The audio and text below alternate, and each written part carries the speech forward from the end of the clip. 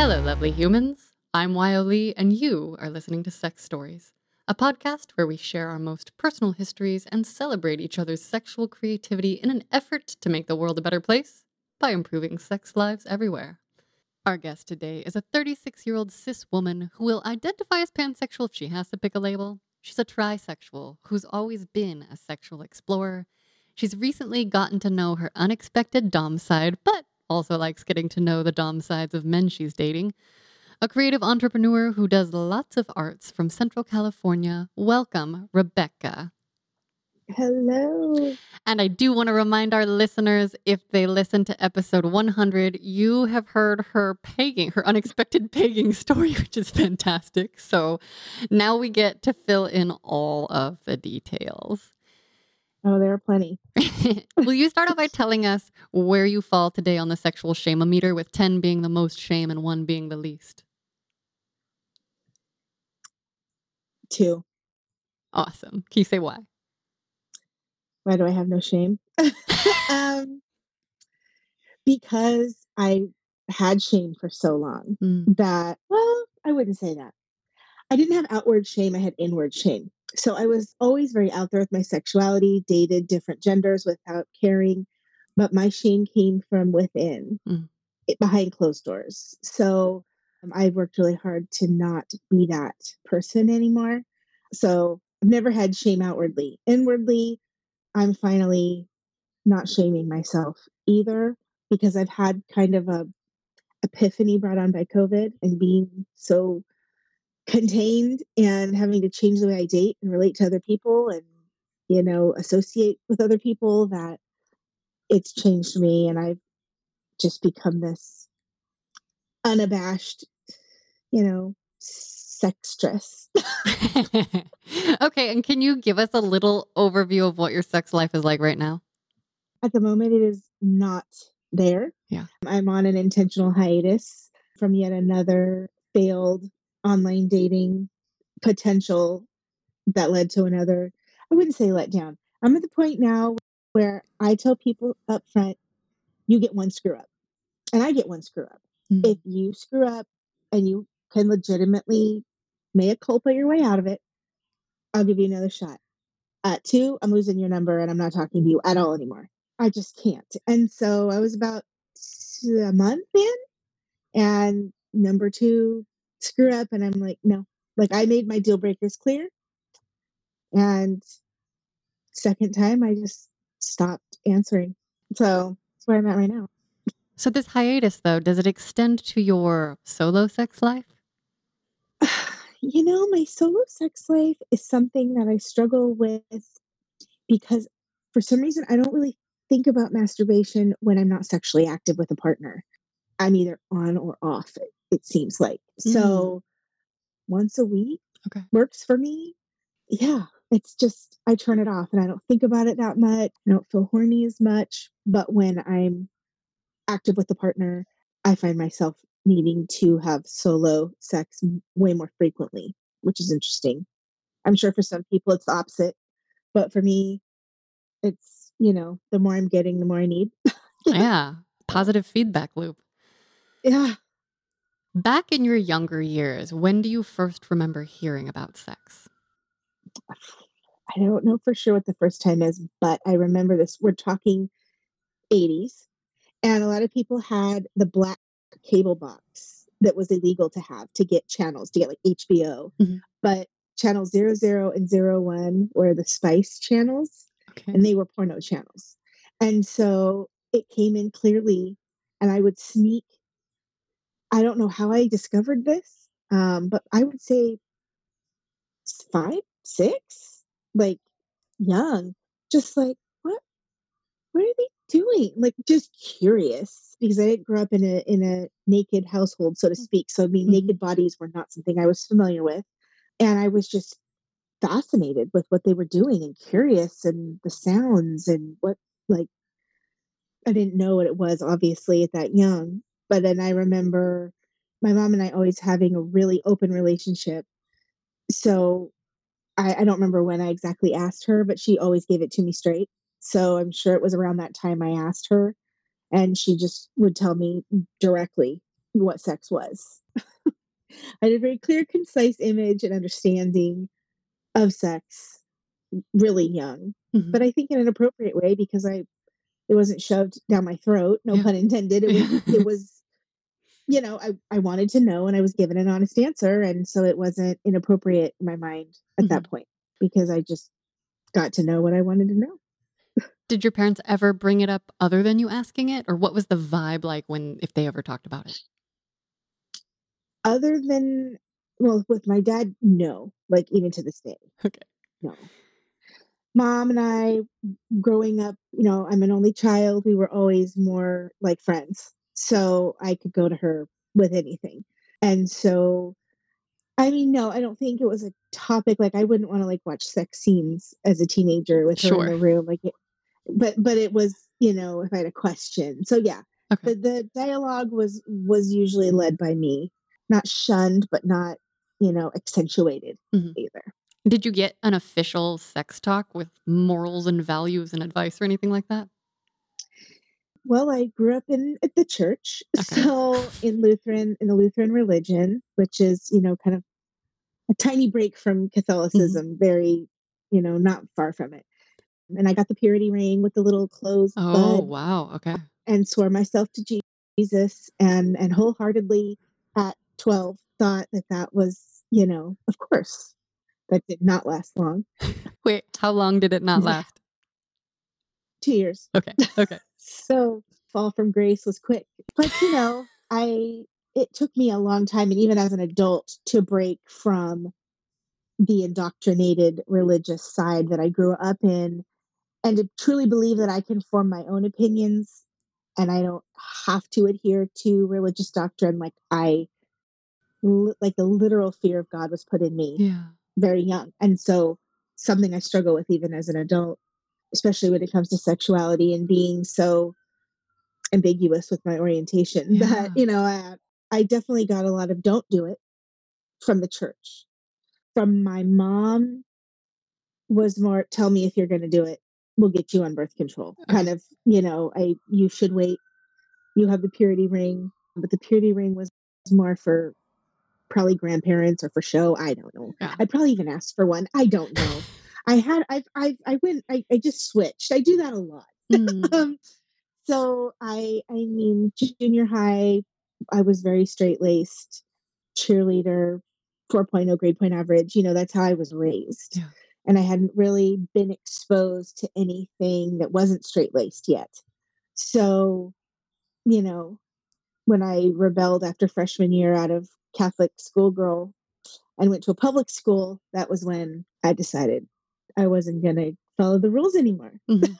and never went back. Okay. So, So did you end up telling her when you decided to fall oh, from yeah. grace, as you said? Oh yeah. Oh Okay. yeah.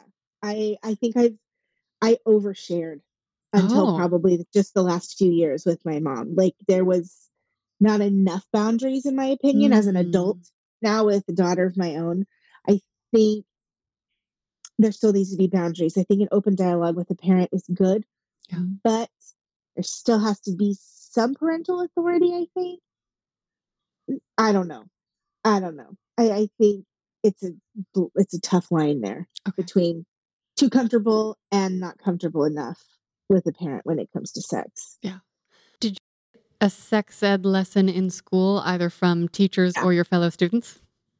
Funny story. I actually got sent to the principal for giving a sex ed lesson on the playground in third grade What? because friend, mhm, one of my friends said you could get pregnant from kissing, and apparently I was very offended at that, you know, thought Yeah. because I knew the deal. So the principal overheard me or someone overheard me in detail describing sex in a very clinical way, but a very, I knew the proper terms. It's not terms you expect to hear on the third grade playground. Yeah. So I got sent to the principal and my mom came in and was like, but well, is she wrong? I mean, she was just educating them. But yeah, she got me out of trouble, so to speak. But Yeah. the school didn't like that. And I remember, I think fifth grade, the basic guys go in one room, girls go in another. We watched a video about periods and how you get pregnant. Very basic. This would have been early 90s, so it wasn't what it is now, I'm sure. And I think it was probably severely lacking if I hadn't had that education at home. Yeah. I can see how girls would think you could get pregnant from kissing. And I do remember my mom renting some videos from Blockbuster. I'm dating myself again, but a video about like masturbation. And all I remember from this video is it was like a cartoon and it was a young adolescent, I'm assuming, in a bed under the covers, and the bed was like shaking. And then a big hand of God came down into the bedroom, like pointing. And it was like, you may feel like God is watching and that you shouldn't be, but it's natural. Oh my God. But I pictured for years, every time I was masturbating, the massive hand of God coming through. Like it did the opposite Oh my effect. Like God. I still even have that image sometimes today, like the big hand of God coming down. Do you ever imagine the big hand of God coming down to like touch your clit just perfectly and give you a great orgasm? Because maybe that's the Oh healing God, answer. I don't know. But I do remind myself, like I have to tell it's natural, it's Oh my okay. Like, gosh. yeah. So like I said, the indoctrination it's hard to shake. Between my mom and the Blockbuster videos and my just curiosity and absorbing as much detail as I could find. Yeah. I got a good education one way or another, pretty young. Do you ever remember learning explicitly about consent? No. Yeah. And I should have. We all And if should I have, had, but if not just consent, here's the thing. Not that's geese, by the way. There's a pond outside my window. really? Hear that? That's It's awesome. snow geese, Canadian snow geese. Consent. Okay, so if I had been talked to about consent, my whole life's course would have been different. I honestly don't think I would be pansexual or I wouldn't be bisexual because I identified as bisexual, in high school Mm-hmm. and until pansexual became a term that Mm-hmm. became known to me. I don't think I would have been sexual with girls as early as I was if I had been taught about consent because there was some abuse with a female babysitter at 8 Okay. that if I had known about consent, I would have known that that wasn't a normal thing. Yeah. I know girls, experiment and you kiss your girlfriends and play whatever. I think that's pretty typical. But a 12-year-old with an 8-year-old, Yeah. you know, the same sex consent, Yeah. I think is even more grossly passed over than opposite sex consent. And that's already so not taught like it should be.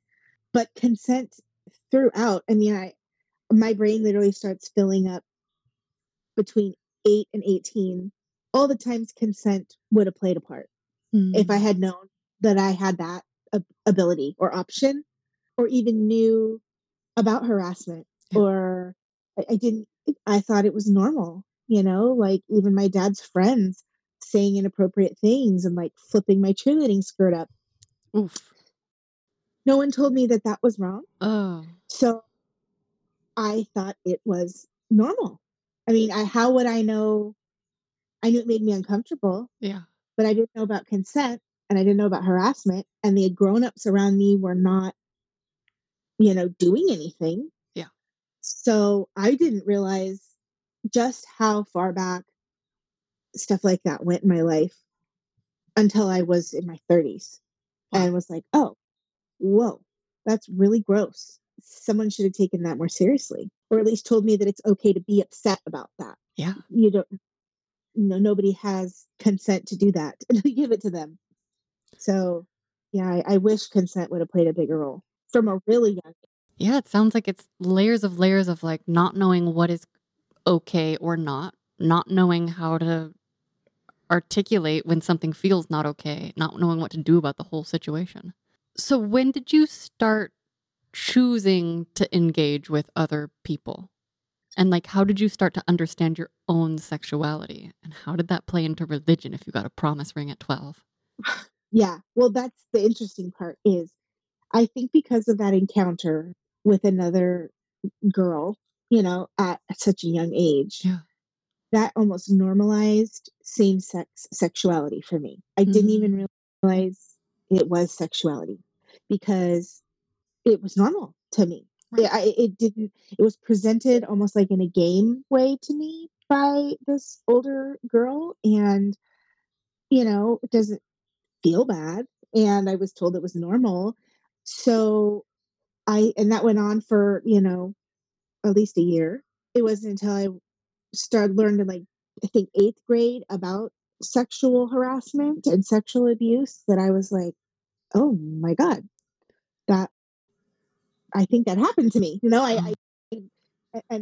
It was I had to grieve that. It was rough. What did you do? I told my mom and she didn't believe me. Oh. So I don't know. I think it was her own inability to process that, that someone she trusted, or maybe thought I was exaggerating. I don't know, but for one Right. reason or another, it was not addressed. It was not, nothing came of that. So I was sexual, not to that degree. Like, to be more specific, she taught me oral sex. So at 8 years old. So that became a normal part of playtime with her. Right. And so realizing as a teenager and an adult, I'm still processing that, Yeah. what that did to me and continues to do to me and who I am and how I relate to women.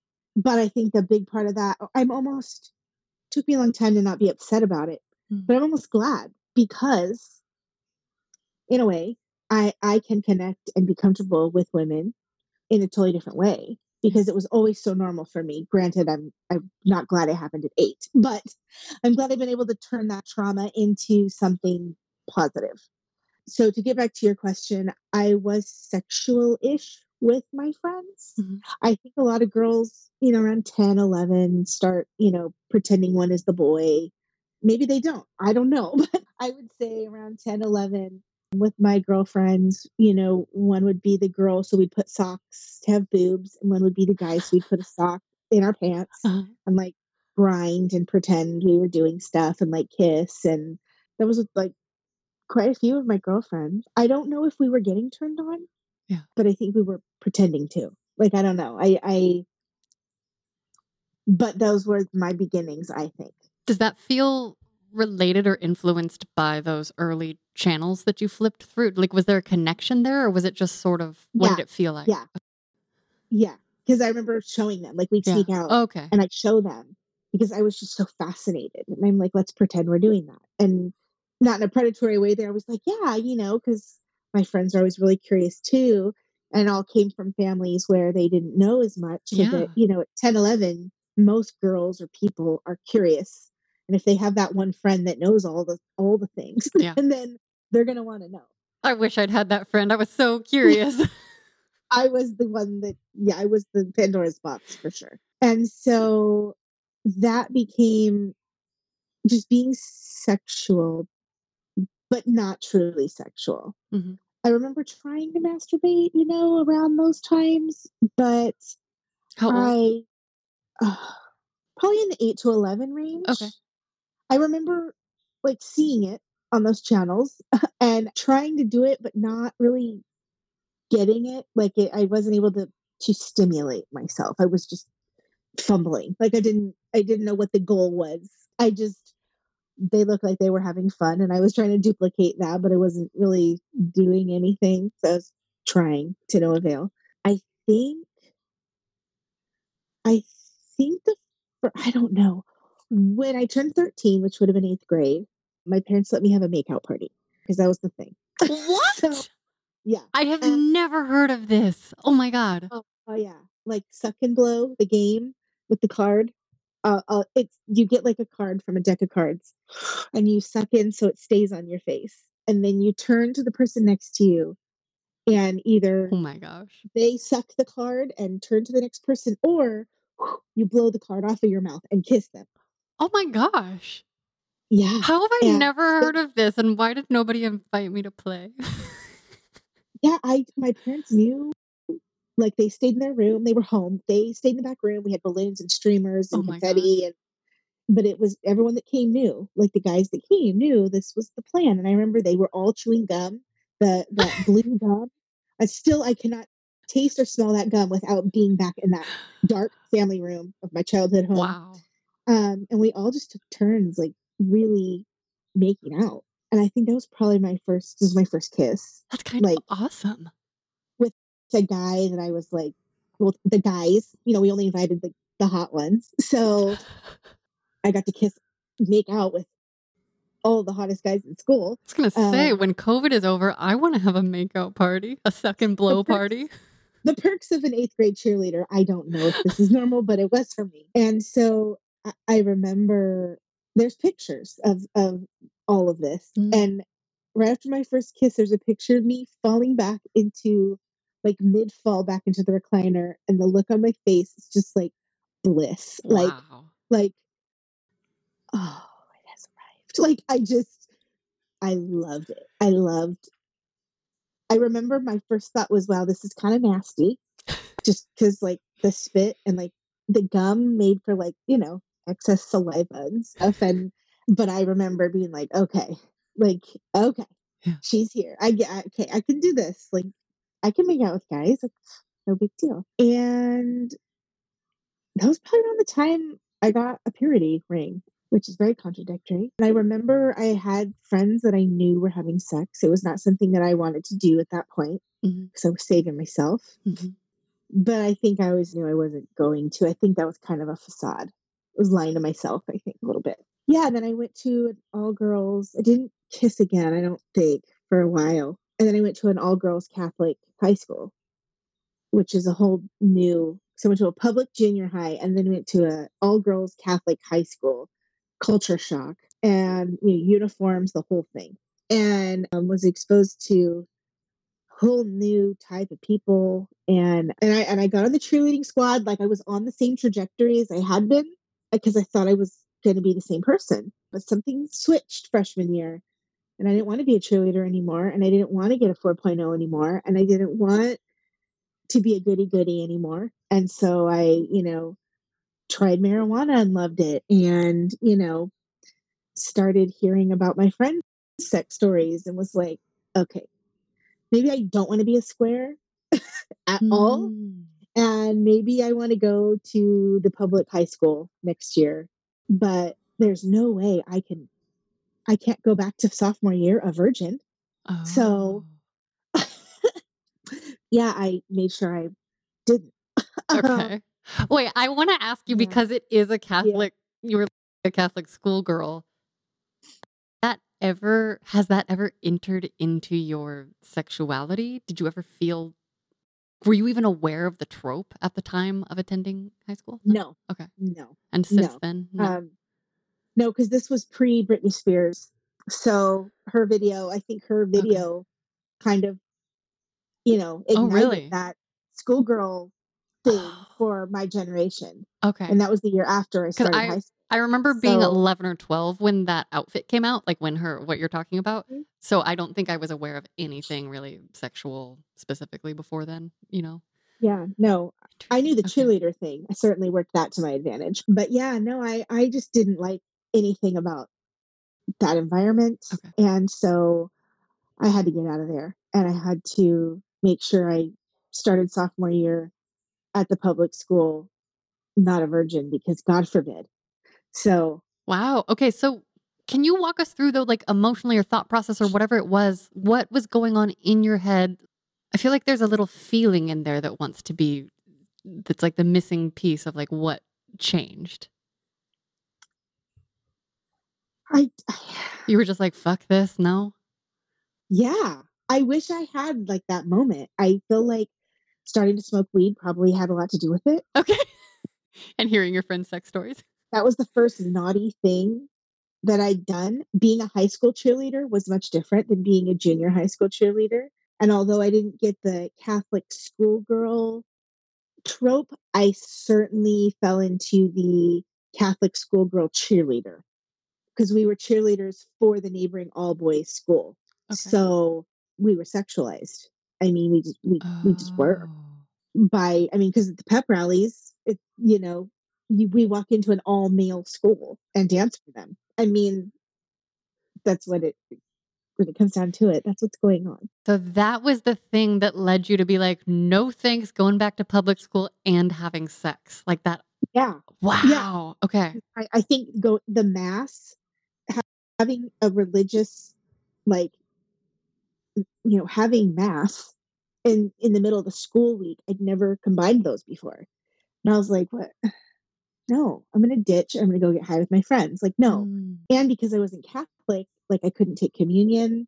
We had to like cross our hands and bow our heads. So we were like different. So I Oh. thought I didn't want to be like publicly shamed for being Lutheran. So I started ditching mass to go get high behind the supermarket with my friends and meet up with my friends from junior high that were ditching from their public school. So I had a lot of friends that were at the public school because Okay. junior high. So I think being a cheerleader for a all male school is what started me realizing my sexual power and what putting on a certain outfit could do and what power that gave.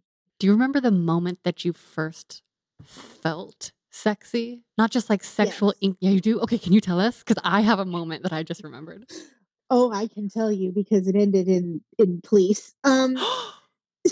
So one of my friends in the cheerleading squad had an older sister. I think it was a senior at this Catholic school, and she had a convertible. And so we would all ride to the games in the convertible in our uniforms, with loud music, probably Master P or something ridiculous. And after one of the games, because our games were at like the big sports complex in town. So it was like a big deal. It's a small town. So we somehow spread it around that we were going to drag Main Street in the convertible with me topless, with nothing but my cheerleading skirt because I had big boobs. I was already a D. I was like the only freshman cheerleader with knockers. It Oh was my God. that probably played a lot with the sexualizing part too. So I did. We went down Main and we had all the, D bags in their lifted trucks because Catholic school guys are even worse than Catholic school girls, let me tell you. They're rich and they have the big, huge trucks. And so we've got like a Mm. freaking parade. And I'm going down the main street of town, topless, Oh my in uniform. Well, half of it.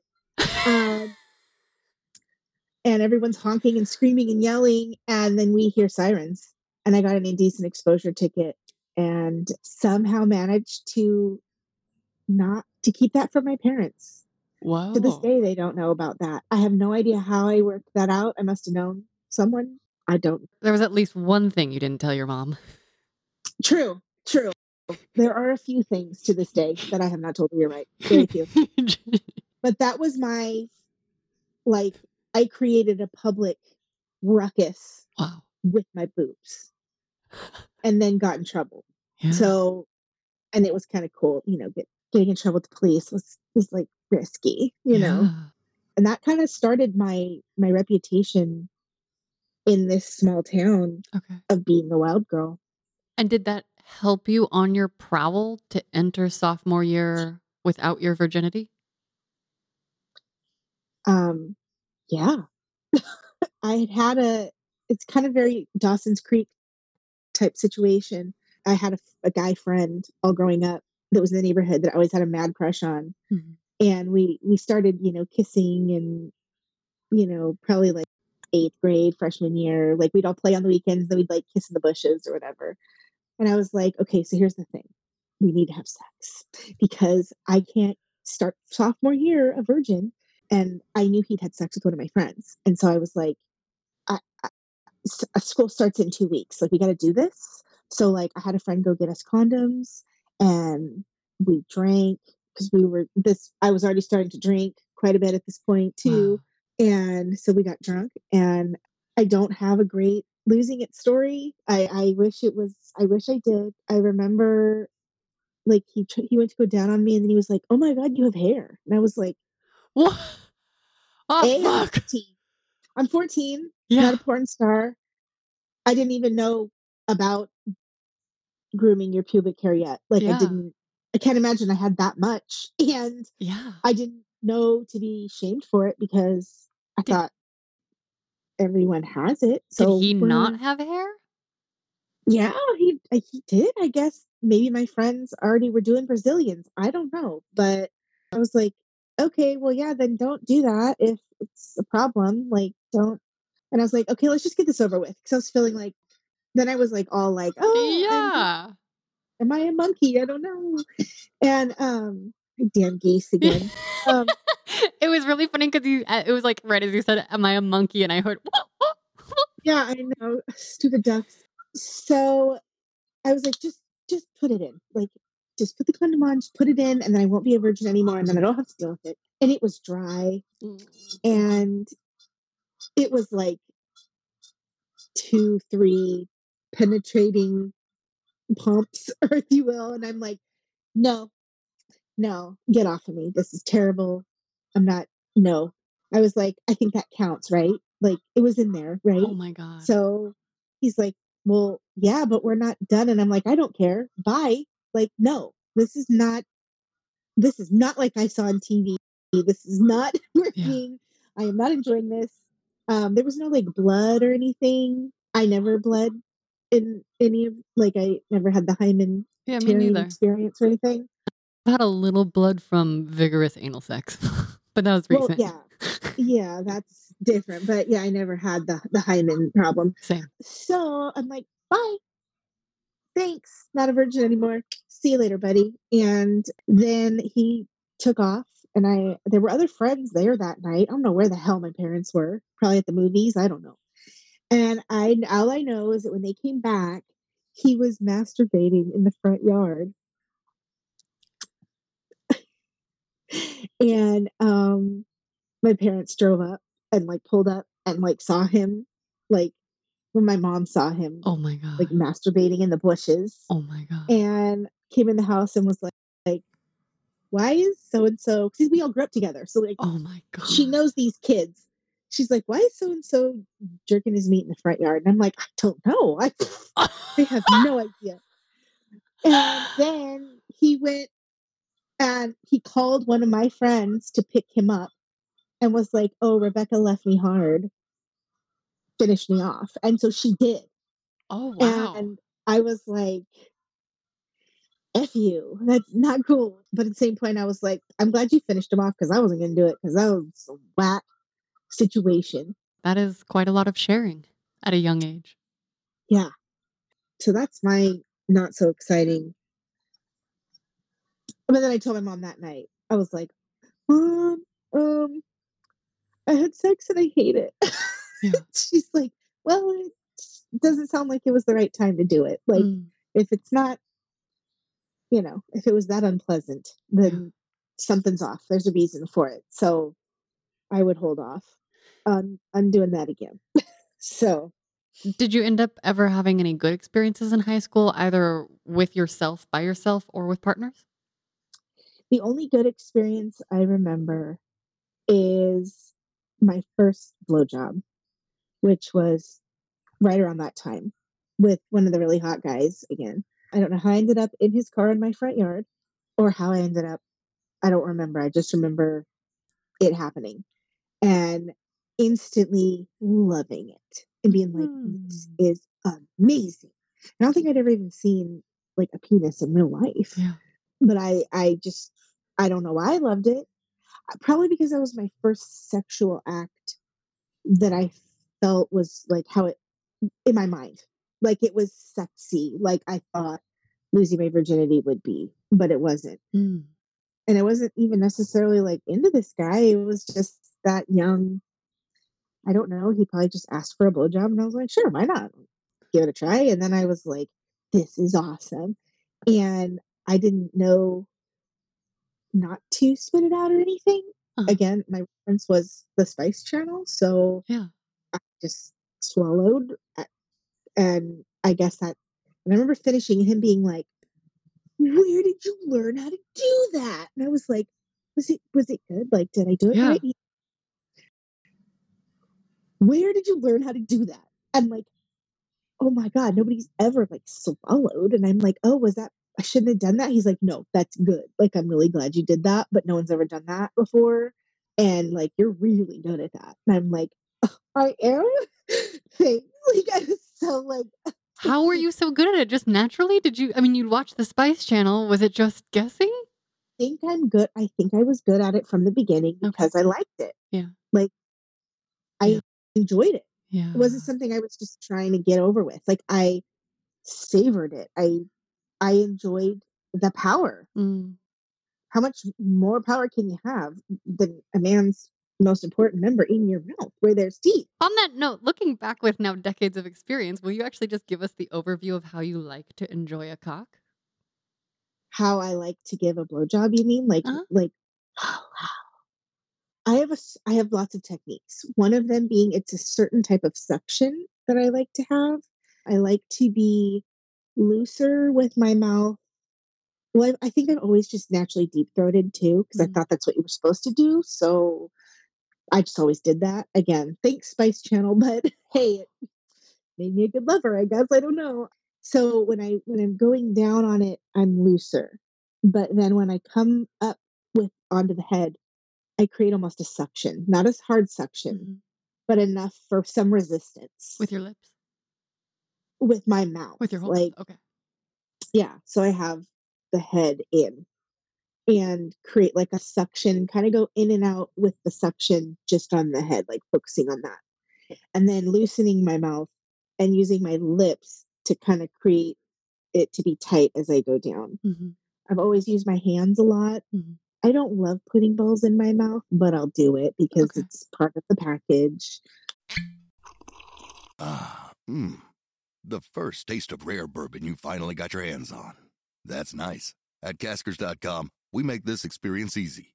Caskers is a one-stop spirit curator with an impressive selection of exclusive, sought-after, rare, and household names in the realm of premium spirits and champagne. Discover the top flavors of the year now by going to Caskers.com and using code WELCOME10 for $10 off your first purchase. Get $10 off your first purchase with code WELCOME10 at Caskers.com. Do you ask ahead of time usually, or like in your adult experience? Um, no. Because I've met some Uh, guys that are like not into ball stuff, so it seems like you could skip some balls if you just want I to, kind of gauge or all of them. it. I usually always at least cup them. Okay. And if I get a response from cupping them, then maybe I'll squeeze a little bit harder. Mm. And then if they like that, then maybe I'll lick a little bit. So I ease my way into it. I mean, if they tense up, if I put one in my mouth, then clearly, Got it. I'll back off. And I'm not going to focus on it because it's not really my thing. But if they seem to really be into the ball play, I'll deal with it. Yeah. I'll deal. I'm a giver. So that was so yeah, that blowjob in sophomore year would have probably been my first positive sexual experience when I realized, wow. And then that news traveled fast. So that became kind of a thing that I did probably pretty frequently, but I didn't want to have sex because I'm like, Okay. no, nope. But I will give you the best head of your life, but you're not, nope. And I didn't really want anything done to me either. Why? I think because it was just so disappointed and I thought I was gonna have this great sex my first time and I just didn't I was so disappointed in it that I just didn't want to do it again. And then sophomore year also was kind of when I started really realizing that my feelings towards girls was not so much normal. I mean, Heterosexual? yeah, yeah, like I was not straight. And that not all girls have oral sex with their babysitters. Like Yeah. as you grow and you learn and you realize, oh, that's not normal, and you learn about sexual abuse and you learn about things and you start to kind of put it all together, and then you kind of have to come to terms with early childhood trauma in that way. But I never let it make me feel bad because I think I've just always been really in touch with myself sexually that I I've always to this day, really upset that happened, but I chose to make the best of it, Yeah. and not let it hinder me. But I definitely think, I mean, there's no way to know for sure, but I do think that people that are not heterosexual are either born that way or develop that from trauma. That's just my personal opinion. I know Hmm. that not everyone would agree with that. I think some people were born that way straight out of the gate. And then for me, I don't think I was. And then I think that trauma made me, develop into a bisexual person. Why do you think that?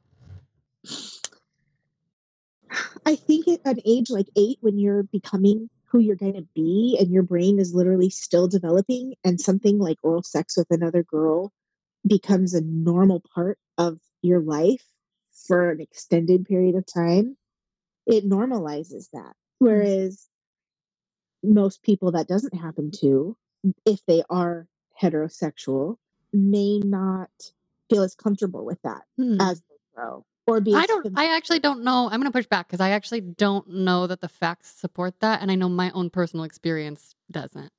So I say we have to do more research on what's natural and normal, because I've actually read some studies from a person. There's a book called Helen Fisher. I think it's all about love. I haven't finished the whole thing because it sounds very, very like it sounds like she has a monogamous agenda. So I'm like, I don't know. But she was talking about how studies have been done where they link homosexuality to birth order. So there's all kinds of stuff that I was like, this is something I want to read more about. So I'm just always hyper cautious about generalizations and think they're important to talk about. For sure. And I think there's lots of ways that people are or become gay. I just, in my personal experience, I think my bisexuality stems from trauma, and my pansexuality stems from who I've become as an adult. So that has nothing to do with trauma. And I think that might have developed regardless. Interesting. Because as an adult, I just became so open. But I don't think I would have been bisexual in my teens and 20s if I didn't have that early childhood trauma. Okay. That I derived. I think that's how I coped with that trauma, was by being sexual with girls to cope with that. Do you think then, though, that you could have developed into a pansexual person? Like, how can you separate those things? I don't know. Okay. So did you end up having earlier experiences, or can you share some of those earlier experiences with women that it sounds like you had? Yeah. I remember my first public foray into, Rebecca's, dates girls or whatever, was at a party. And there was another girl at the party. I don't think I knew her all that well. She went to my school, public school, and we ended up like making out in the middle of probably by the keg or something. I don't know, like in the middle of where all the people were. That was a big deal. She was doing it for attention. I was doing it because I thought she was hot. So there was always, and I think probably a lot of women who are attracted to women in their teens are going to be up against that when they do get a girl to kiss them. They might be doing it for the attention, or just to be wild, or because they're drunk. Whereas when you truly are sexually attracted to women, you might be kissing them because you want to kiss them, not for the attention that you get from it. But that was a very public, very big party, and that went around school really fast. Okay. What was the consequence? And can you give our listeners just a quick snippet of what was the vibe like conservativeness wise at your school? It sounds like it was a big deal. Oh yeah. No, this was big news at school, because I don't think there was any, and again, this was 90s. So it was not now. It was not. There were probably a few gay kids, but they weren't accepted. Yeah. They were different. It's not like it is now, and I'm so happy about that. But it was definitely a big topic around campus, and I got a lot of teasing for it, but I liked it because I don't know, I liked being talked about. I liked being gossip. I liked people talking about me. And I'm sure there's a whole, we could dig into that in the therapy chair, but I like doing wild things and having people gossip about it. I liked being the life of the party and doing all the wild things and what everybody's talking about on Monday at school. I liked that. So yeah, it was definitely the topic at school. I don't feel like I got any hatred. Okay. But I got a lot of whoa, like Whoa, what do you mean? Like, how could you do that? Like, oh my God, like, do you like girls? And I'm like, yeah.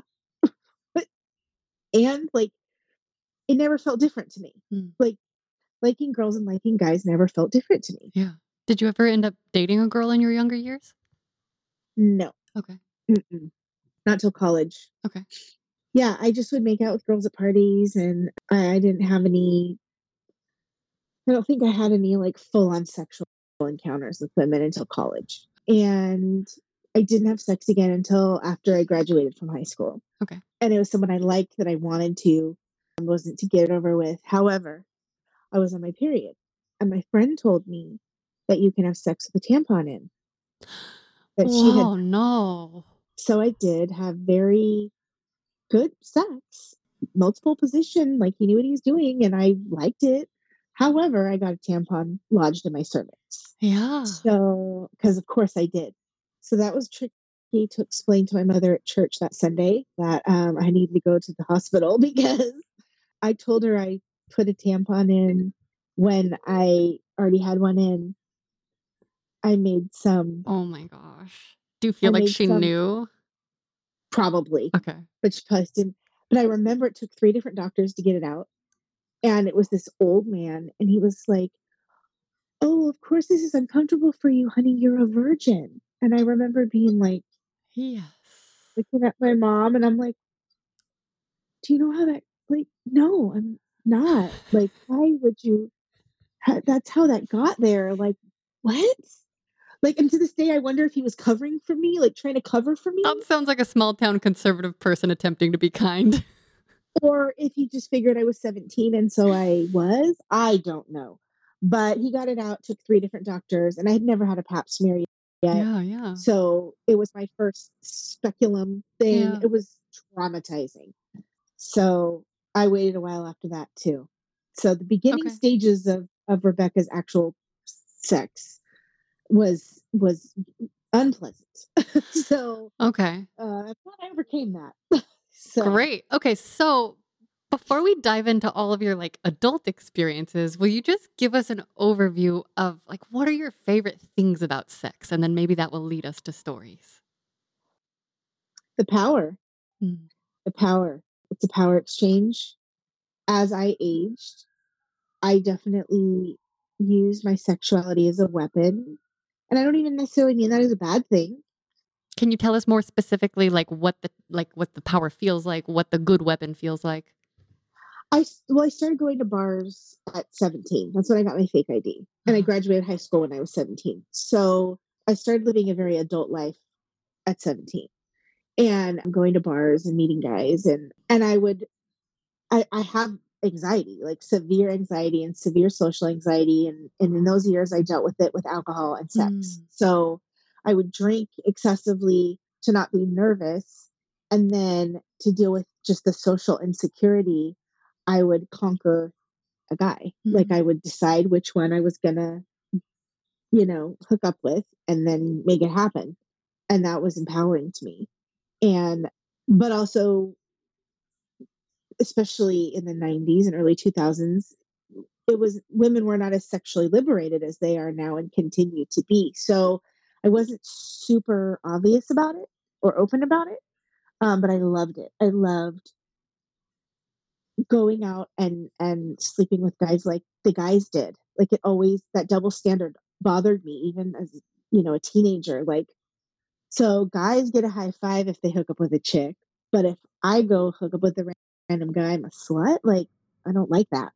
Doesn't feel right. Yeah. It's So not right. It's not just. It's no, not fair. Yeah, you're right. no, but you're kind of taught that, or it's just kind of at least then It's not, I that would was say it's still pretty written into a lot of our media that we consume, and it's baked into yeah, a lot of old ideas that we're currently in the yeah, process of overturning. So, yeah. yay us. So I was very empowered early on by my sexual power.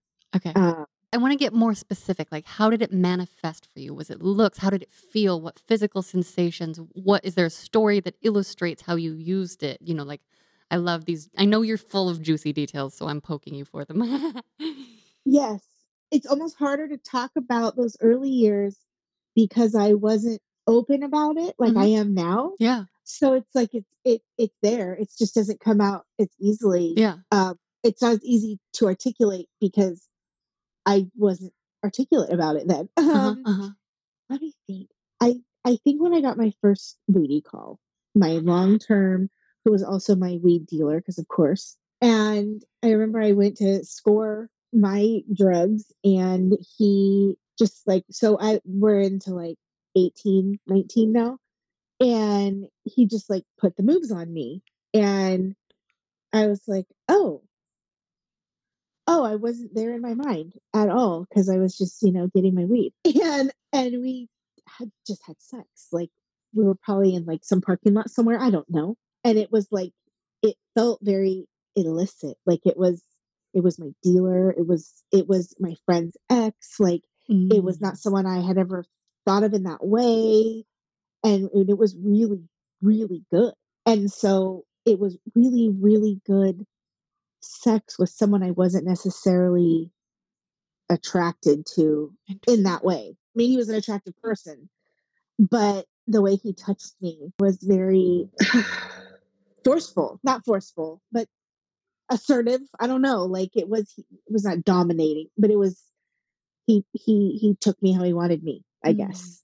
And I liked that. So how he wanted you was also how you wanted to be wanted, if I'm understanding. Okay. Yeah. Yeah.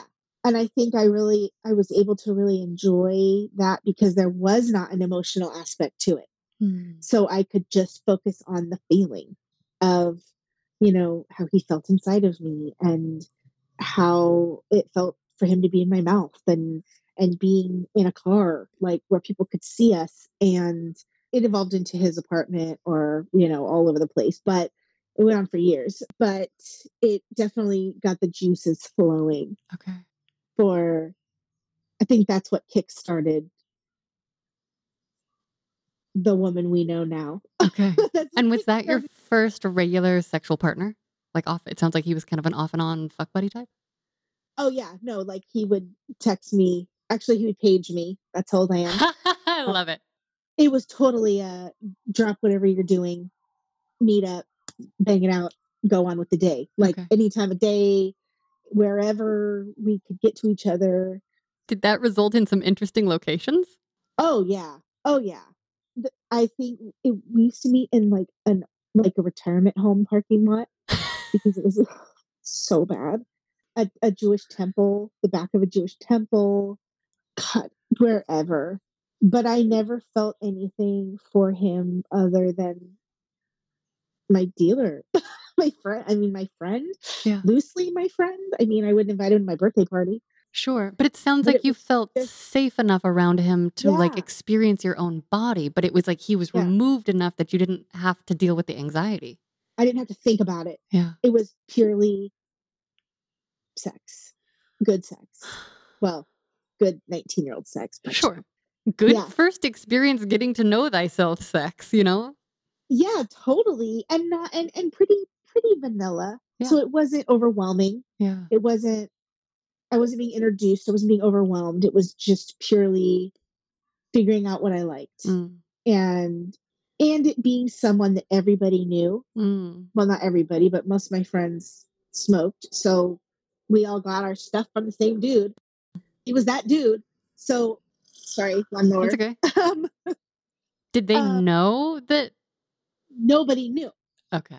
Which made it, I think that was a big part of it. Yeah. So I think I'm seeing something here, like good sex for me is so much more a mental thing than a physical thing. Being in a car, being behind a building, having it be someone that everybody knows, but doesn't know that I'm sleeping with. I think that played a lot into why it was so good. Yeah. Just the secret. And does that mental thing have a physical result? Like, is it actually affecting your ability to receive physical pleasure or orgasm, or is that just kind of a side piece for you? I think it's a motivator. Like, it's what made me drop whatever I was doing. Yeah. To meet up. Or for me to get a random hankering at 3:00 in the afternoon and be like, yo, let's meet behind the temple. Like, no. Like, I don't, like, I think that was the motivator. Yeah. Or like, when I'd be with my friends and we'd need the score, we'd get it. And then like, I'd wink at him and like slip him a note or something, like hit you up in a couple hours, like, Fun. and they would know. So it was the secret, which makes a lot of sense knowing what I ended up getting into in my life. Like, it's all making sense now. Like, Wow. yeah, the secret. And it sounds like that kind of erotic, energetic exchange with a person is more exciting than just the drive of pure physical pleasure. And that's kind of Oh yeah, maybe related to your masturbation levels. Like when you have a partner in the scene, you're more likely to. absolutely. Okay. Absolutely. Cool. That's definitely accurate. Oh. Hmm. Lovers, we are going to take a quick pause for a word from our sponsor, and they have given me notes to do a sultry female voice, so I'm very excited and I'm going to do my best. Did you know? The Flora app is a safe place to open up, embrace your desires, and find like-minded people. This is the story of one couple who found the threesome of their dreams, discovered a new level of shared passion, and stepped into a whole other realm of possibilities, all thanks to Flora. As life's routines settled in, Robert and Lucy found themselves yearning to explore uncharted territories. So they downloaded Fleur and embarked upon a thrilling journey of sensual experimentation, learning more about each other's desires in the process. Open-minded and adventurous, Robert and Lucy dreamt of adding a new dimension to their intimacy, sharing the touch of another woman, being witnessed and connecting in a way that transcends the ordinary. In Fleur's diverse and accepting community, Lucy connected with Emily, a babe craving the same experiences. So they invited Robert to the conversation. The chemistry built and anticipation heightened as they exchanged messages until finally their agreed upon date night arrived. A gorgeous hotel was the setting for their evening of pleasure, passion, and connection, a shared exploration that fulfilled each party's desires. Fleur app celebrates the beauty of open-minded connections. It's a platform where fantasies come to life and desires are embraced without judgment. For couples seeking adventure with others or individuals keen on exploring, Fleur invites us all to a world where every desire is a possibility waiting to unfold. Download Fleur now, express your desires freely, and find like-minded people today. Okay, so in those times where you've been partnered, though, I do want to hear you talk a little bit about your physical body and what she likes. Specifically, I would love to hear how, if at all, you enjoy being gone down on, or what your nipples are like, and those physical sensation type things. Okay, well, then we have to bring in.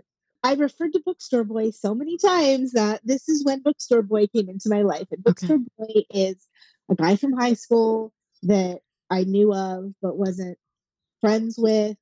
Ran into him at a bar, and I'm 19, and we just had this weird connection, a purely sexual connection.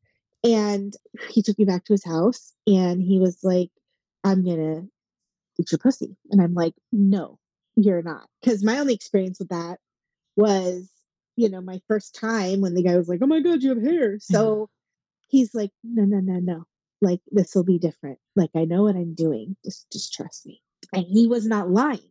And this became my sexual partner, well, up until last year, on and off. So Mm. this became a lifelong person, on and off. And so he knew what he was doing and was very okay. So what made it so good? He used his hands and his mouth. I think Mm. that's so important Yeah. in many ways. I think using the tongue on the clit with fingers in the vagina Mm-hmm. is very important. But I also think that mouth on the vagina and fingers on the clit is very important too. Yeah. I think Yeah. that's overlooked. You got to switch them up. Like, Both are nice. yeah. And very slow and concentrated. Like, I don't like licking all over the place. Like, I don't need my outer labia. I mean, it's in the picture, but Yeah. it's all part of the game. But I like focus Yeah. on my clit. I don't need a ton of attention. Like leading up, some kisses around the outside or some licks around the outside, fine. But like, let's focus. Okay. Hone in on the goal here. And so he was very, well, he loved it. It was like the equivalent of me. Like he, you know, went down on me the way that I went down on the guys that I hooked up with, in the way that it was good because I loved it. Yeah. So it was good because he loved it. And I always intuitively could read when I was giving a guy head what he wanted. I could read by his movements, by his sounds. I could change up my technique, and he could do that too. Yeah. So I even remember thinking afterwards that first night, like, whoa, he's like the guy version of me. Like he can That's just awesome. go with the flow. Like he knows what he's doing, but naturally. Mm. So yeah. And so he would just go down on me all the time Awesome. because he loved it. And he loved something I had going on down there. I mean, he always called it sweet nectar. So I'm like, what? Okay. Did he ever try to put his mouth on any other holes? Are you into butt stuff at all? I did I had a phase, Okay. not with him, Uh-huh.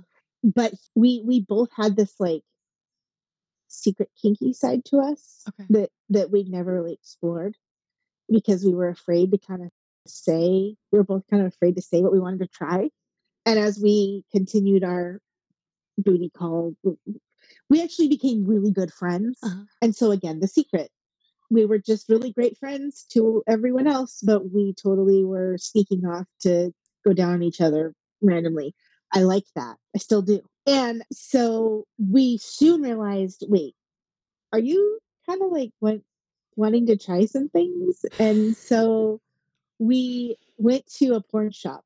I remember our first time we went to the porn shop, and we were just looking at all the porns, like, and getting ideas. Like we were like, we need to try it all. Like we need to try all the things so that we can see what's good, and what's not good. And we just tried it all. Like we would rent porns again, early 2000s, and we would rent porns, probably VHS, probably, I don't know, and just go try to like do whatever they were doing. And so we tied each other up and handcuffed each other and got toys and the whole thing, because we both had this like unfulfilled kinky side that we never met another person. And I think because we were such good friends, there was a trust there Yeah. that you kind of have to have if you're going to do kinky shit.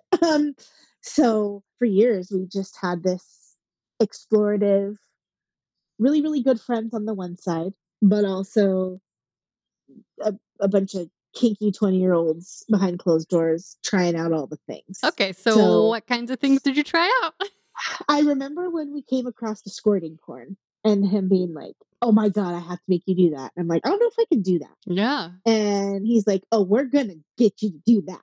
So I remember it took days. I remember literally being like squatted like a frog in front of the TV with him like laying under me. So he had good view, like trying to get it to happen. And eventually it did. And I remember being proud that we did it. It wasn't something I wanted to like necessarily do all the time. What did it feel like? Because the first times I squirted, I was like, I don't know, this is a lot. And now it feels different to me. Yeah. Then I was like, that has to be pee. He's like, no, it's not. Oh. He's like, I just tasted it. It's not pee. And I'm like, really? Let me taste it. Are you sure? And it's like sugar water. It's not pee. It tasted sweet to me. And I'm like, okay. Because to me, it felt like, because he literally like researched it and was like, okay, so you're going to feel like you have to pee, but you don't. So just like let it go. And I'm like, if I let it go, I'm going to pee on you. He's like, well, you won't. Just push past that feeling. But I couldn't get over that feeling of like pee. So Because I it's like think a that's why warm release. It's a warm release feeling. To me, that feeling you get when you're holding your pee, like for a long time, it's almost painful. That's the feeling I get like right before and when I squirt. That like feeling of holding, like you're gonna pee. Interesting. Okay. Yeah. So I don't like that feeling. Yeah, Really. yeah. So I'm not Blame you. I mean, I'll squirt on accident every once in a while, but it's not something I'm like going to go for. I don't want to seek that feeling. Yeah. If it happens spontaneously, great. But I don't like that feeling of I'm going to pee my pants. Yeah. And to me, that's what squirting feels like. Like, Okay. I'm going to pee my pants. And then it feels like you peed your pants, but you haven't. Mm. But I was proud. Yes, we were proud. Can you tell us some of your favorite things that you've explored with him, or just at all? My favorite things. Okay, let me go through my early. I really loved public sex for a while, like because I was really heavy in the bar scene, heavy in the drinking. So bars are going to give you endless opportunities of D bags to hook up with. Did you do it And you're going to in be bars? oh yeah, You've but had my sex in a favorite. bar.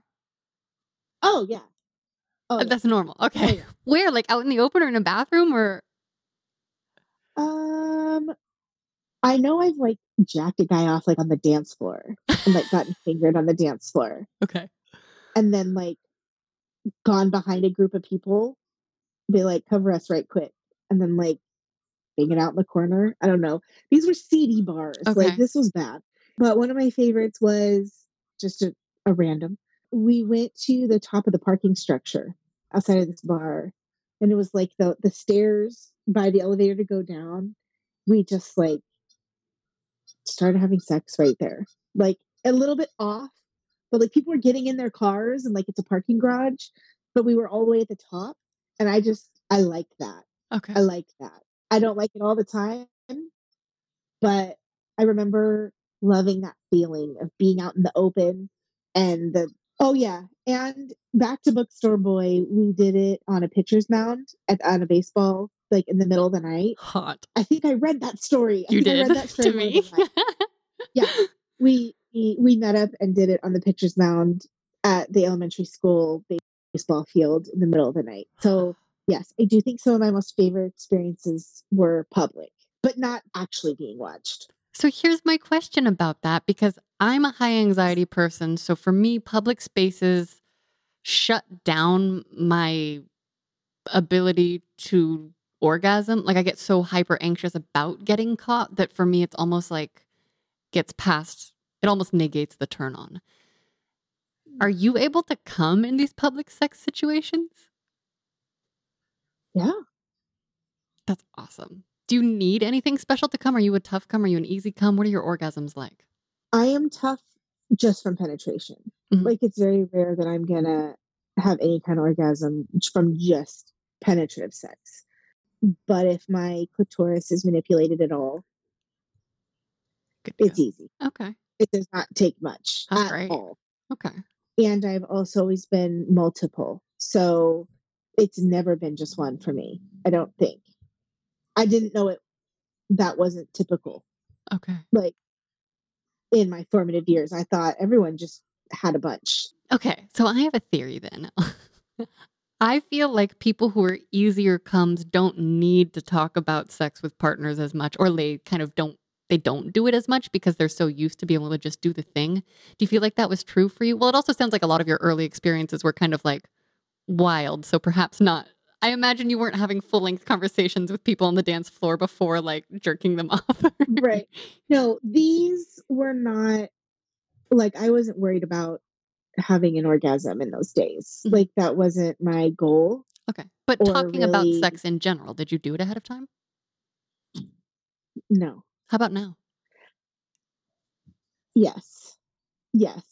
I think I had quite a few steady booty calls. Like that was my thing all through my 20s. Like Okay. I had probably 5 on rotation in those, in a 10-year span. Mm-hmm. So I talked with them. Yeah. But that was because this was an established thing. Like, Got hey, it. let's try this. Or I saw this cool porn. I want to do that. I don't think there was a lot of dialogue until my awakening in the last Yeah. 2 years of my life. Okay. Where making sure I had an orgasm became even part of it. Like it was never all that important to me. Yeah. If it happened, it happened.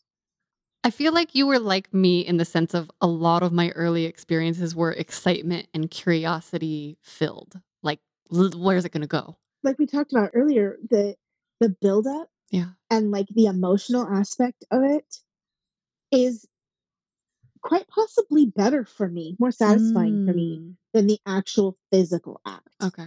Like the lead up and then the during, that connection during, and then thinking about it after or planning the next time, that is way more sexual to me than actual physical acts. I mean, everybody loves an orgasm, but I don't know, that it's just as good for me. Cool. All the thoughts are just as good as the act itself for me. Absolutely. Does that mean that just like thinking about them again or talking about them again or writing them down again is that almost like better than masturbating? Like, is that why you don't touch yourself? Because it really is the mental stimulation? Mm-hmm. Absolutely. Cool. 100%. Yeah. I think that, reliving it or just thinking, it's better. Okay.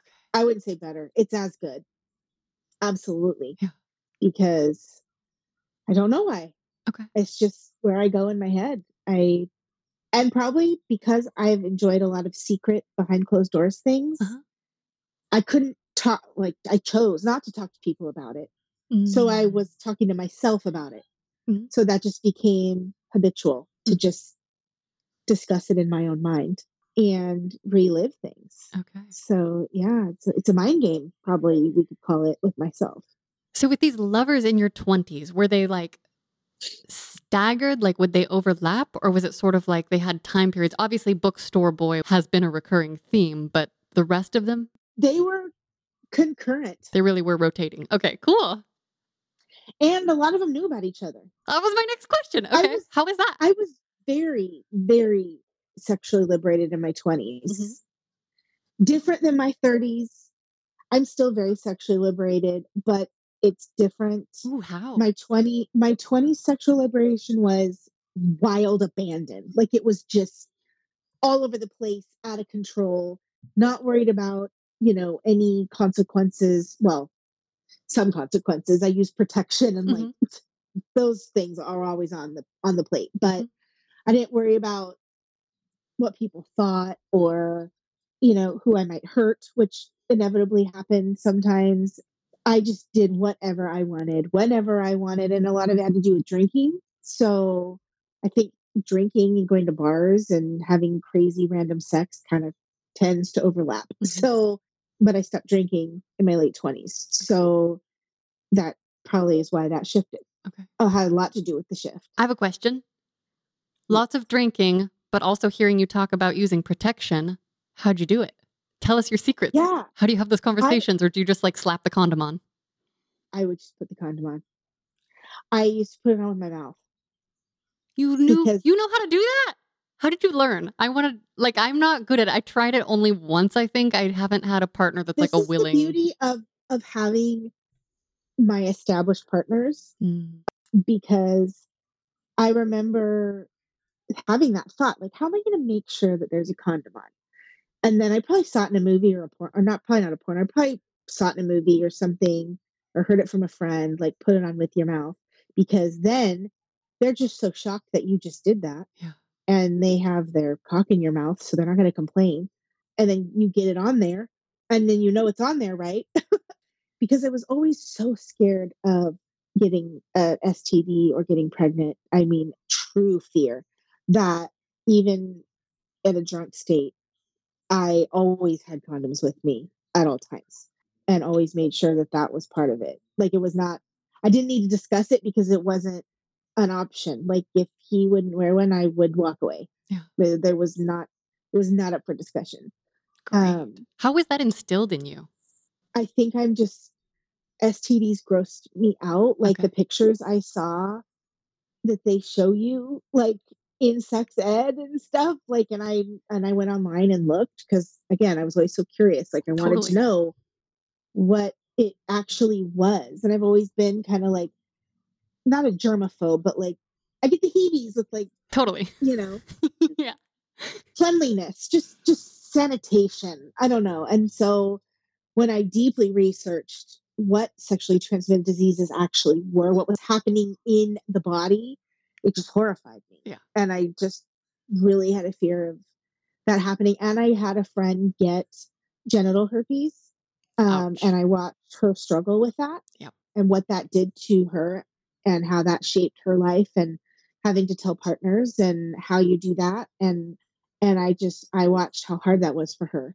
And so that also just added to my phobia. So, Totally. and I was always just really afraid of getting pregnant too, That makes sense. because I didn't want to have a kid. So, it was always a priority and non-negotiable.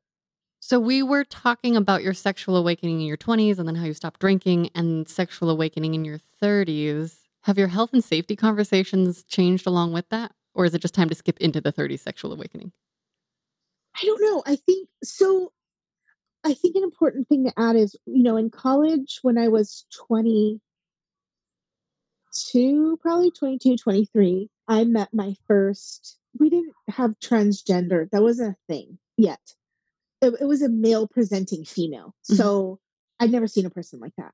And she was from Panama and she had beautiful, like mocha colored skin and short hair and wore like, thuggish clothing. This is, again, early 2000s, the baggy jeans and the polos and men's clothing, men's cologne, men's jewelry, but clearly a female bodied person. Mm. And I was just like, had some sort of mind boggling, like, I have to have this person, like, Oh, because she's both, like, and because she is or she isn't, like, she's just, I was so fascinated with her that I had to have her. yeah. And I pursued her relentlessly and ended up getting her. We were in a relationship for 4 years. Wow. So till after I graduated, I mean, we both graduated and we ended up moving in together. So we broke up in 2010. So yeah, it was a big chunk of my life Wow. where I was not with men at all. Wow. I didn't want to be. I was just so infatuated with her, and I got both with her. So I didn't feel the need. A lot of the Yeah. guys, like, I would be like, "Can we bring a girl into this?" Like, because I've always felt like most satisfied when I had both partners, not Yeah. always at the same time, but in the rotation. I like both. So Can you describe the flavor of her both? yes, she. Oh, I don't know. She had like beautiful breasts. They weren't tiny. Like I said, she was a female. She was a Latin woman, so she had hips and ass and breasts in men's clothing, Mm-hmm. in men's cologne, Mm. with short hair and like men's glasses. And she, I'd never seen a strap on. And of course she had one. And that experience was amazing because I don't know, I got to, I don't know, I just loved it. I loved having sex with her with a strap on. Like, Yeah. that was mind blowing to me. And she had never used a vibrator before. So, like, I got to introduce her to like a silver bullet, and she cried. I remember like little tears because she'd never had a clitoral orgasm before. And so, yeah, it was totally different kind of sex. What was her relationship like with her vagina? Like, did you get to go down on her a lot or what was the dynamic there? No, she was not dysmorphic about her vagina, but it was not really in the mix Okay. so much. Okay. Like, we would mutually masturbate.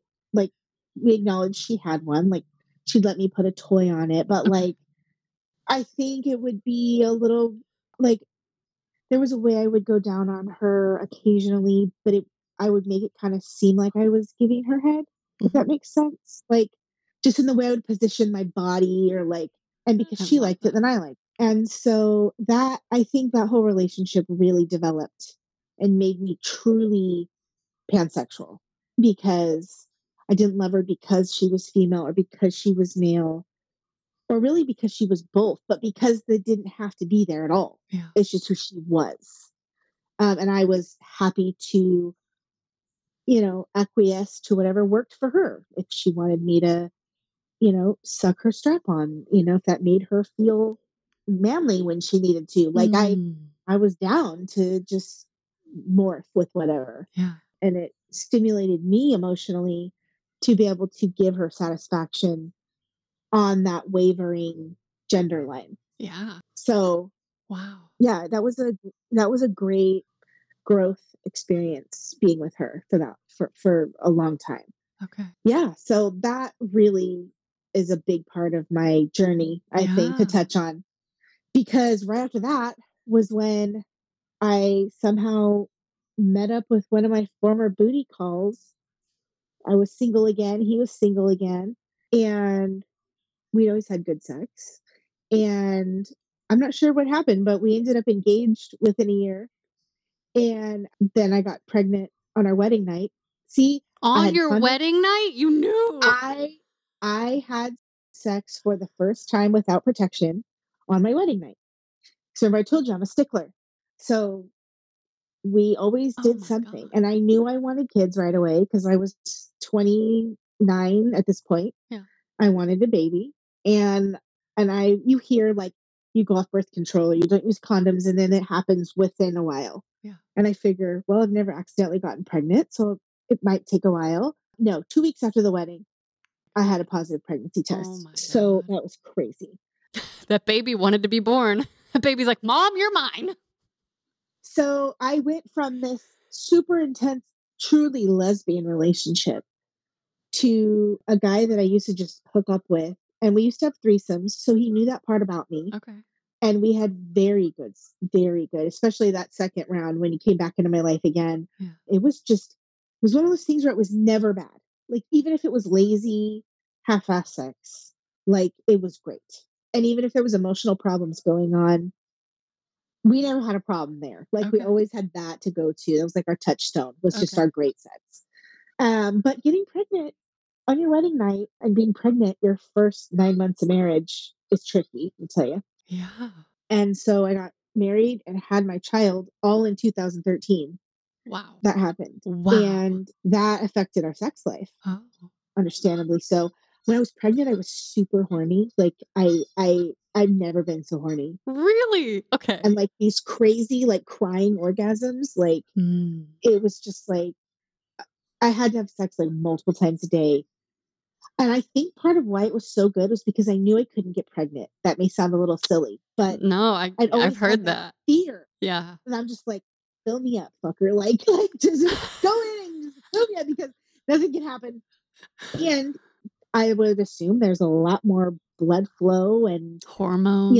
energy down there.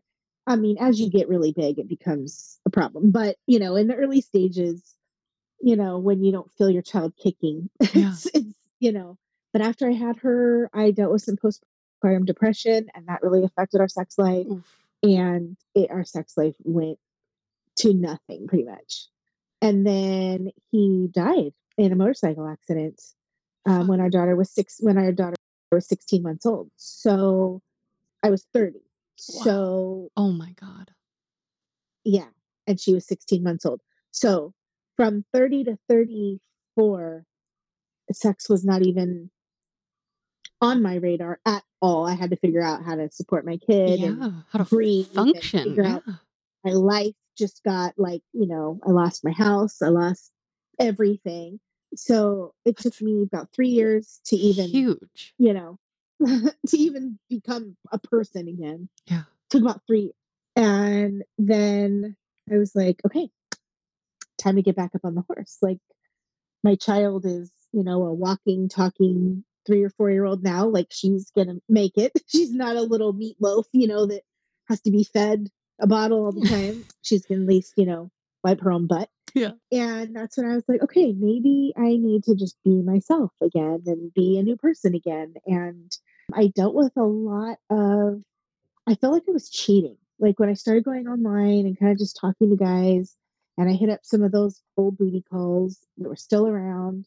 And what's funny is it didn't even take a year after his accident for some of my old booty calls to come out of the woodwork. And I'm like, really, Whoa. really, like, that Whoa. didn't feel good. And they initiated. Fuck. Whoa. Uh, yeah, I'm like, that's gross. But there were a few that, obviously were not like that. And so I thought about that, and it's like, I don't know. I dated a few guys.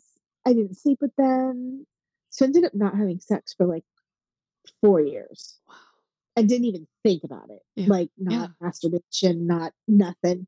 But then I started coming back into myself, and it was right around that time I found your podcast. So that was kind of what it made me. I don't know how to explain it. It made me remember when I was sexually liberated, and sex was such a big part of who I was. And when I could talk openly about it, and I enjoyed talking about it with partners, Yes. friends, and that euphoria that came, that we've talked about, that feeling of the mental sex, like it brought it back. And I was like, oh, that's right. I love sex. That's right. Okay. Okay. So, all right. Well, let's see about this. So I just kept listening to the podcasts, Yeah. and it made me start thinking about things and remembering things and reminiscing about things. And I just slowly started feeling my womanhood come back. Yeah. Like, because I was just like a shell of a person, because I had to be for a couple of years.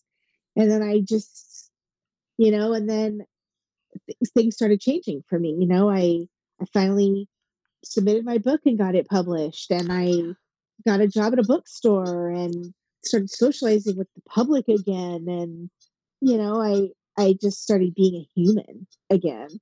And then I decided I had to leave my hometown. Mhm. I had to leave my hometown that I lived in my whole life, where all this horrible shit happened, Yeah. and leave. And so that was last summer in the middle of the pandemic. Wow. I just packed up my car, and I was driving. It's a 3-hour drive from my hometown to where I moved to. Mhm. So that's like 2-3 podcasts. So that's Yes. those drives. I just popped in my earbuds and just zoned out, and it made the drive so much easier. And Wow. I was able to soul search, and just be on the road driving. And yeah, so it's been almost a year now, and I've been, in on the lives, and that's become a big part of my life, and the little community we have there, and Yeah. sharing my stories there. So that's kind of how I ended up where I am now. Do you feel comfortable telling our listeners something that you did share on a live stream about? Well, but I also want, if you're open to it, I would love to hear you talk a little bit about what it's been like dating you seemed to have a very specific to the word widow when you shared that on the Oh, live stream. If that's alive for you, and if you want to share that, I would be curious. And then I would love if you told just like a shorter version of your experience with the couple, if you want to. yeah.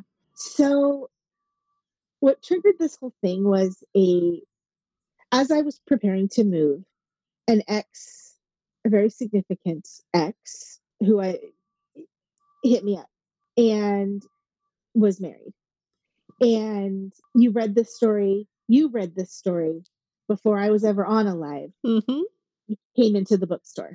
Okay, that's Uh, so cool. The ways that I have gotten to know you, yeah.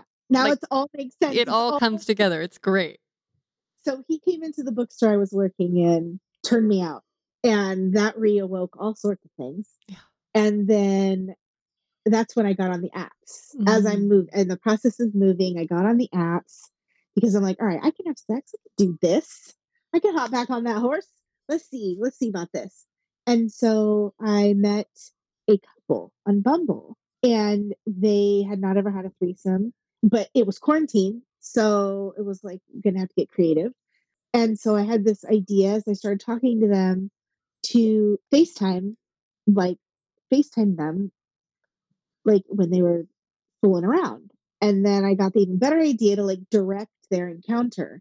And they were totally in for that, because they really, I got from them that they were trying to tap into their exhibitionism a little bit. Like they Yeah. wanted someone to watch. Yeah. Ideally, we could have just met up, but we didn't have that option because this was at like peak quarantine. Yes. So we started FaceTiming, and I would be like, okay, I want you to take her pants off, and then I want you to rub her thighs, and I want you to just bury your face in between her legs, and, put a finger in. And like, I was very specific, and they loved it. And like, I'd have them go in front of a mirror. So like, I'd like have her go in doggy style. He'd be behind her holding the phone, facing the mirror. So like, we could all see each other. That's awesome. And in the beginning, I was just watching purely with glee, happy as could be. Then they were like, well, maybe you could, touch yourself a little bit. And I was like, okay. And so then it became like a true it wasn't sexting, it was virtual threesome, I guess. I mean, I wasn't there, but I was kind of. Yeah. And so as quarantine got a little looser and we all knew we didn't have COVID, we decided to meet up. And it didn't go as planned, but it went even better because when we met at this, we had to sit outside and at this like bar of some sort, restaurant. And we're sitting there and I just need to hit her. Like it was this overwhelming, not hit her in a mean way. Like I don't know. I needed to strike her. Mm-hmm. Had you guys shared preferences of any kind at that No, point? Okay. no, no, no. She might have mentioned no. I found out later that she had had a dom before, a male dom, and had been very into that for a while. But no, but she was just such a little brat, and it just I I needed to punish her, Mm. and it was a very strange. We're sitting there, and literally, I felt my hands tingling. Like I didn't want to hurt her. Yeah. I wanted to teach her a lesson. Like I don't know. I can't even put it into words. And so we had both gotten hotel rooms at the same hotel just in case. Yeah. And I had brought my duffel bag full of all things kinky. Mm-hmm. So Rebecca's duffel, yes. Yes, Rebecca's duffel. See? Full circle. And I went and knocked on their door and with my duffel. And I honestly don't know how it all went down, but it did. She ended up tied up on the bed. He was watching. I spanked her. I used a bullet to like edge her. I bit her thighs. I was, I wasn't demeaning her, but I was very vocal, very dominant. She got punished for her smart mouth at dinner a lot. And I had my whip and it was just this and her dude is just watching like what is happening? And I didn't even know. I just like I tapped into this dominant woman that I would never want to be with a man. But this chick specifically, I just had to dominate her. Mm. And this was a totally new feeling, but it felt so natural and so good. And we just clicked into this DS dynamic that we didn't plan, but we had no control over. Like we had to. And then eventually I just packed up my stuff and I went back to my room. And that was that till, we met up again a couple months later and it went fully into threesome territory, but there was no dominant submissive type stuff. Yeah. It was just truly a really good threesome.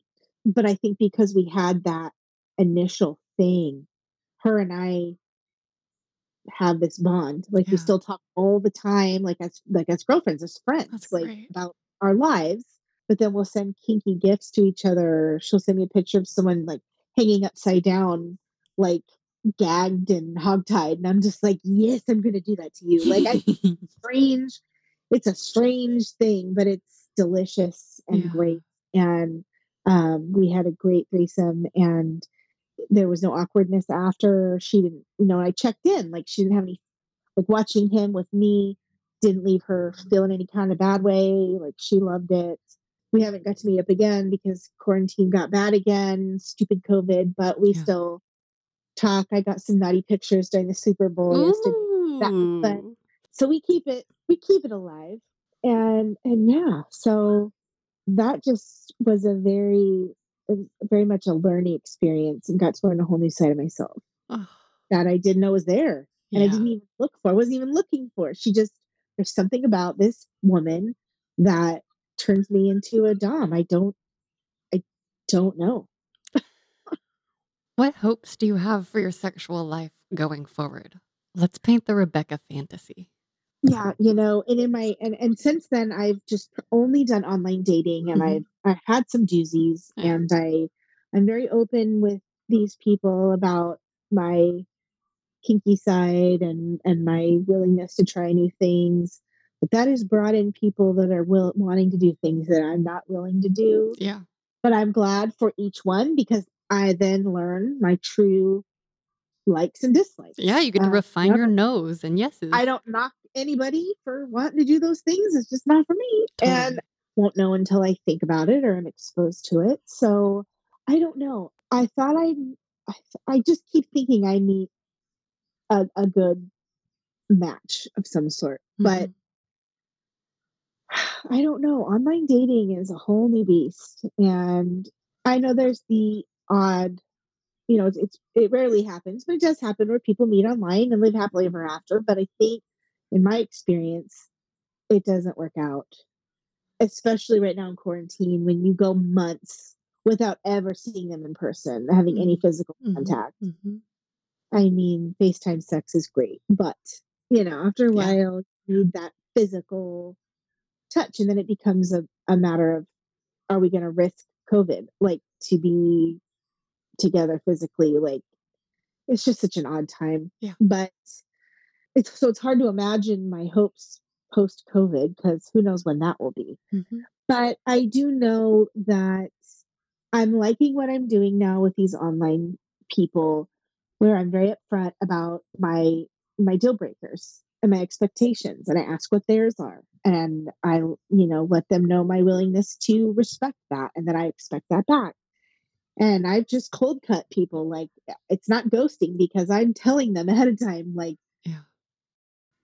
these are my no lists. You get one shot. On your second shot, I'm deleting your number and blocking you, and you're never going to talk to me again. So that seemed to work pretty well. But it's hard. It's hard. But it gets easier as I continue to do that. So my hope is to continue to do that and to continue to have enough self-respect and confidence to just cut people off like that. Because there are plenty of guys and girls on the internet, but very few are going to truly respect those hard no's that you're not willing to have in your life. And it's really hard when you can't sit and have coffee with someone. Yeah. I didn't realize how important those things are. Totally. Well, especially if the energetic connection is an important factor, which it is for me as well. Then it's just hard to feel someone through a little screen. What's your favorite thing about yourself sexually? Oh, probably that I naturally multiple orgasm. Like, it's just my body naturally has 5 plus. It's like it's a whole situation. That's awesome. That I thought was normal. Oh yeah, I'm very thankful for that. If you could go back in time and give younger you a piece of sex advice, what age would you pick and what would you say? Oh my gosh. Well, that's hard. I think it goes back to that consent. That consent really young. That you don't have to accept anything you don't want to accept when it comes to your body. And that there's nothing wrong with that. That you own your body and no one else has the right to touch it unless you say they can. Kind of. And I think that would have, changed a lot of things. Yeah. And I definitely made sure I've already, my daughter's 7. I've had that conversation with her. Age appropriate, obviously, but I try to give her those things that I feel like I wish I could have given myself at that time. So, yeah. Is there a sex question you want to ask me? Yes. Okay. So if you think about, I know orgasms are different all the time, but if you think about your favorite kind, or if you have one that you remember that was your favorite and you were going to paint it, what colors would you use? And what would it look like? Oh my gosh. Ooh, let's see. I've been trying to decide how I would paint mine. Well, I think the obvious first answer. So now that you said this, I'm like, yeah, why haven't I been painting vaginas? I think the first obvious answer for me, I have to paint my first orgasm circle. I think it's a messy circle. And it looks like an O. And it's an O, and I think I do put wiggly vagina shapes in the center, or maybe there's more vaginas around, and I think it's messy and like it's certainly explosive. Although, so my different orgasms, especially the really powerful ones, I don't know if my eyes are open or closed. It's kind of a mixture. Like it doesn't matter if they're open or closed, but I visually experience like patterns, images, like they're kind of fractal sometimes, not always. And I'm not synesthetic. Is that the right word? Sound and color. Like I'm not a person that sees music or can hear color or anything like that. But I do get these visuals when I have them. So I think I would probably approach this project with some research, and I would probably research some orgasm. I would probably try to have an orgasm that inspired me and then try to paint whatever. Like I do remember one specific that was like a mountain. I remember another like tree city orgasm, and one that was like an unidentifiable shell. But these are just human words that do not fully describe the intricacy of all of that. So I think my detail skill probably isn't up to what my brain sees, but I would absolutely, I think that's an obvious next step that I'm now going to have to try. I love that question.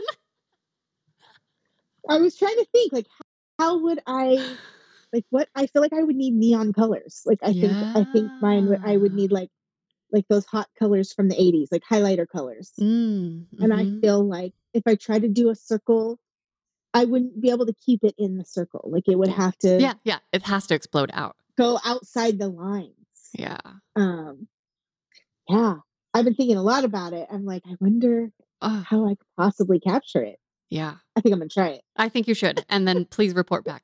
Also, like, I definitely will. On the live streams the last couple of weeks, I've been asking like really detail-oriented emotions questions about orgasms. And I'm like, God, I wish Rebecca had been there and not in a guilty way at all. It's so funny that you asked me this question because I've literally been describing like the different features and feelings and things of the types of orgasms. And so my last question for you, just as a tack on, because it occurred to me as you asked me this question, is do your multiple orgasms feel distinct from each other in each pack?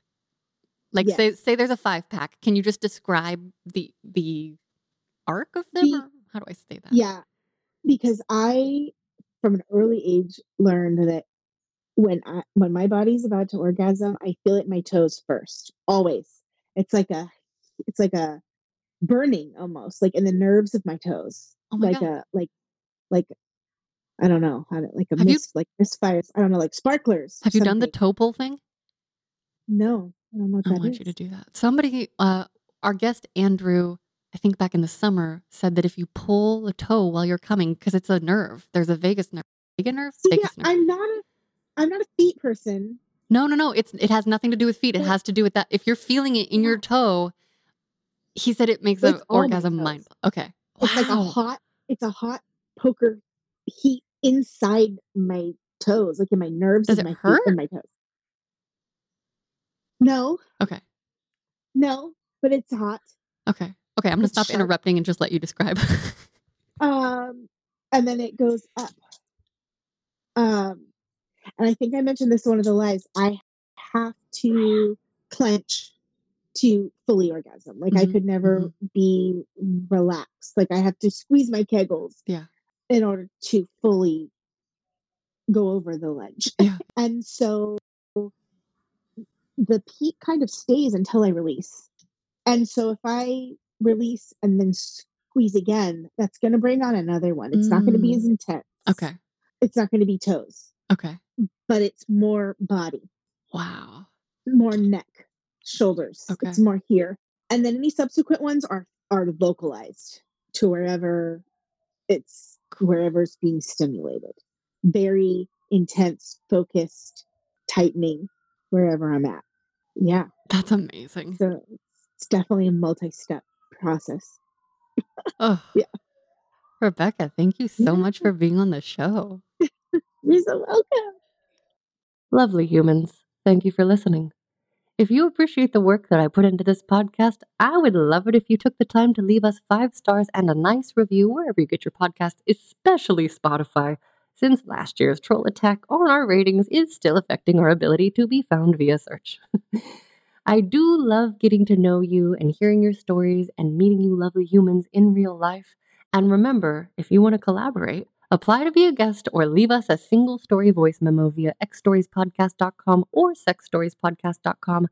Sex stories are always going to be my favorite, but now I also have question lists for love, friendship, dating, relationships, marriage, divorce, secrets, and so much more so that we can learn about connection through each other's experiences. I fucking love getting your emails and voice memos and receiving thoughtful noodle messages. It truly is hearing from you that fuels this work for me. And if you want to go deeper with me, get to know me, and support this podcast in meaningful, concrete ways, find me on Patreon, OnlyFans, FetLife, Venmo, Cash App, and all social media platforms at YOLE, or work with me privately for photo and video shoots, relationship support, creative breakthrough sessions, and retreats. YOLE.com/links is where you can find the list of all the ways to play with me, and the link is in the description below. Thank you for joining me to spread ripples of love, to co-create a world where taking care of each other is the norm. Thank you for spoiling and inspiring me with your stories and your support. Please take care of yourselves, take care of each other, and remember to share stories in the name of lovely human connection.